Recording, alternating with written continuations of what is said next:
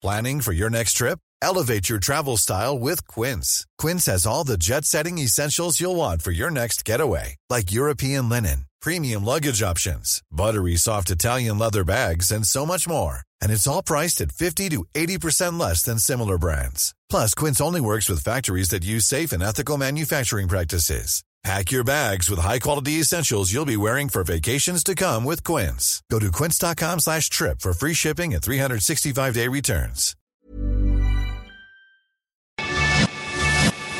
Te lo cuento. Tu dosis diaria de noticias. Hola, soy Pau Mendieta y aquí te va tu dosis diaria de noticias. Te lo cuento. Amigos por siempre. Joe Biden y Andrés Manuel López Obrador tuvieron su primer encuentro de forma virtual para discutir varios puntos de la relación bilateral. Lo que tienes que saber. Porque a los amigos hay que cuidarlos, los presidentes de México y Estados Unidos tuvieron ayer su primer cara a cara de forma oficial, aunque por la pandemia, el encuentro se tuvo que llevar a cabo de manera virtual. Pero desde antes de que empezara la reunión, las cosas ya se habían puesto candentes porque la vocera de la Casa Blanca, Jen Psaki, dijo que Washington no tiene planeado compartir de sus vacunas con México, una de las peticiones de López Obrador. ¿Y se relajaron las aguas después? Sí, porque en la REU, el presidente de Estados Unidos dijo que su gobierno tratará a México como un igual y que la unión hace la fuerza, así que se comprometió a seguir trabajando de la mano con el gobierno de López Obrador. Por su parte, el presidente de México le agradeció a Biden basar las relaciones bilaterales en un ambiente de respeto e igualdad. Obviamente la lucha contra el COVID estuvo en el centro de la plática, pero los presidentes también discutieron muchos temas. Un punto súper importante de la conversación fueron los temas migratorios. Tanto Joe Biden como AMLO aceptaron que tienen que ponerse a trabajar para conseguir políticas que permitan una migración segura, regular y ordenada, además de reconocer la dignidad de las personas en movimiento. Además, a través de un comunicado, la Presidencia de México informó que los jefes de Estado se comprometieron a explotar áreas de colaboración frente al cambio climático. A ver si sí. Monsieur a la cárcel. Un tribunal condenó a 3 años de prisión al expresidente de Francia, Nicolas Sarkozy, por varios delitos de corrupción. Después de un intenso juicio que se celebró el año pasado, una corte francesa sentenció con 3 años de prisión a Nicolas Sarkozy, quien estuvo al frente del Eliseo entre 2007 y 2012. Según los jueces, el expresidente ofreció un dinerito a un fiscal en 2014 a cambio de información sobre un caso judicial en el que él estaba involucrado. Después de escuchar muchísimas declaraciones y revisar a detalle el caso, los magistrados encontraron que Sarkozy fue culpable de varios cargos por corrupción y tráfico de influencias. Esta es la segunda vez en la última década en que un presidente de Francia es sentenciado a prisión, después de Jacques Chirac, que fue condenado en 2011 por malversación de fondos. Aparte del presi, también fueron condenados otros 2 de sus colaboradores, y ahora, de toda su condena, Sarkozy solo tendrá que cumplir cerca de 1 año y no la tendrá tan difícil porque podrá estar bajo arresto domiciliario. Así que chiste. Eso sí, las aspiraciones políticas del esposo de Carla Bruni prácticamente desaparecieron tras este juicio. No está siendo la mejor semana para los gobers porque un juez de control giró órdenes de aprehensión contra el ex gobernador de Nayarit, Roberto Sandoval, y su hija Lidy. La noticia la dio a conocer la Fiscalía General de la República y anunció que también buscará que Interpol emita una ficha roja contra ambos. Todo esto es por la probable participación del exgobernador en delitos relacionados con el crimen organizado como lavado de dinero, secuestro, extorsión, homicidio y enriquecimiento ilícito. Por este caso, el exfiscal del estado, Edgar Beitia, lleva un buen rato preso en Estados Unidos. Como ya es costumbre, nuestros paisanos en Estados Unidos se la han seguido rifando y sus contribuciones económicas se fueron a las nubes. Según datos del Banco de México, las remesas tuvieron su mejor enero en más de 15 años, al aumentar en un 25.8% frente al primer mes del 2020. En números redondos, los mexicanos que residen en Estados Unidos enviaron $3,297.9 millones en enero del 2021, un salto importante en comparación con los 2.620.8 registrados en el mismo periodo del año pasado. Según expertos, esto es el resultado de los apoyos fiscales que ha dado Washington para enfrentar la pandemia. En un atentado fue asesinado ayer Julio César Galindo Pérez, el presidente de la Confederación Patronal de la República Mexicana en el estado de San Luis Potosí. De acuerdo con la Fiscalía Estatal, el líder potosino de Coparmex murió tras recibir 2 impactos de bala en el tórax y en el abdomen mientras estaba en una vulcanizadora de la colonia Lomas, al poniente de la capital de San Luis Potosí.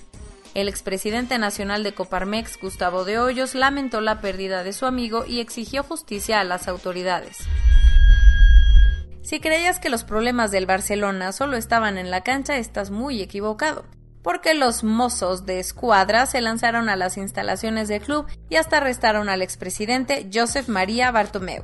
Pues ¿qué pasó? Todo tiene que ver con el llamado Barça Gate, mediante el cual se contrató a sobreprecio a una empresa para difamar en redes sociales a opositores de Bartomeu y hasta jugadores como Leo Messi o Piqué. Por orden de un juzgado, la policía catalana registró el domicilio del expresidente, las oficinas del Camp Nou y arrestó a otros 3 colaboradores del club.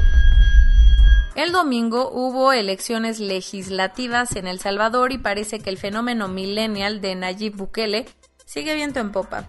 Con el 86% de las boletas contabilizadas, Nuevas Ideas, el partido del presidente, logró alzarse con el 65% de los votos, la victoria más holgada que se ha visto en el país centroamericano desde la llegada de la democracia en 1992. Con esta paliza democrática, Bukele no va a necesitar aliarse con otros partidos porque conseguirá cerca de 56 escaños en la Cámara, por lo que tiene asegurada la mayoría absoluta. El gran perdedor, el Frente Farabundo Martí, que comandó la revolución salvadoreña. A pesar de las restricciones por la pandemia y de que el destino no es precisamente el más trendy para turistear, el Papa Francisco viajará este viernes a Irak en la primera visita papal a aquel país. ¡Vámonos el rifado! El trip empezará en Bagdad con una ceremonia en el Palacio Presidencial e incluirá reuniones con las comunidades cristianas del país, así como con los poderosos liderazgos musulmanes. El gobierno iraquí aseguró que ya tiene armado un mega operativo de seguridad para que no haya riesgos terroristas durante la visita de Francisco, la primera en 15 meses y la número 33 de su papado. Corona News Global. En el mundo, a nivel global, ya hay más de 114.414.000 casos, y hasta ayer en la noche al menos 2.537.000 personas se habían muerto. En México, 2.089.281 personas se han enfermado de COVID-19 y desafortunadamente 186.152 han muerto. Esto quiere decir que en un solo día se registraron 437 nuevos fallecimientos y 2.343 contagios. Lo bueno... Lo bueno es que se pusieron 49.007 dosis, por lo que 2.526.863 personas ya han sido vacunadas. ¿Qué porcentaje representa de la población? Ante los dimes y diretes de los últimos días, Hugo López-Gatell informó a través de una carta que está internado en el centro Citibanamex para recibir medicamento intravenoso no por estar grave. La Secretaría de Educación de Jalisco informó que más de 3.000 de las 9.000 escuelas que hay en el estado habilitaron un esquema presencial de regularización de clases para los alumnos que lo necesiten. Las 11 emisoras turísticas que cotizan en la Bolsa Mexicana de Valores, entre aerolíneas, cadenas hoteleras y grupos aeroportuarios, perdieron más de 78,000 millones de pesos en 2020, un desplome de casi 44% frente al 2019. Con la llegada de 600,000 dosis de la vacuna a través del mecanismo COVAX de Naciones Unidas, ayer empezó la vacunación masiva en países africanos como Costa de Marfil y Ghana.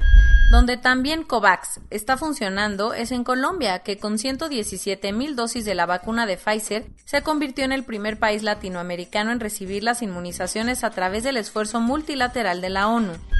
La Agencia Federal Médico-Biológica de Rusia anunció que tiene planeado empezar las pruebas clínicas de una vacuna que genera una inmunidad celular que podría durar hasta 13 años. Yo quiero eso. Ayer se conoció que Donald y Melania Trump recibieron la vacuna en enero antes de dejar la Casa Blanca. A pesar de haberla pausado por un tiempo en lo que se investigaban más aspectos de la vacuna, Francia volvió a permitir aplicar la inyección de AstraZeneca a mayores de 65 años. Y esto es todo por hoy. Nos vemos mañana con tu nueva dosis de noticias. Pau Mendieta se despide.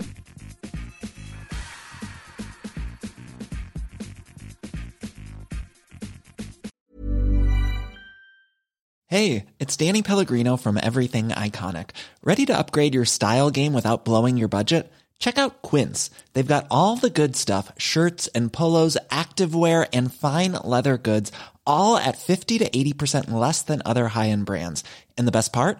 They're all about safe, ethical, and responsible manufacturing.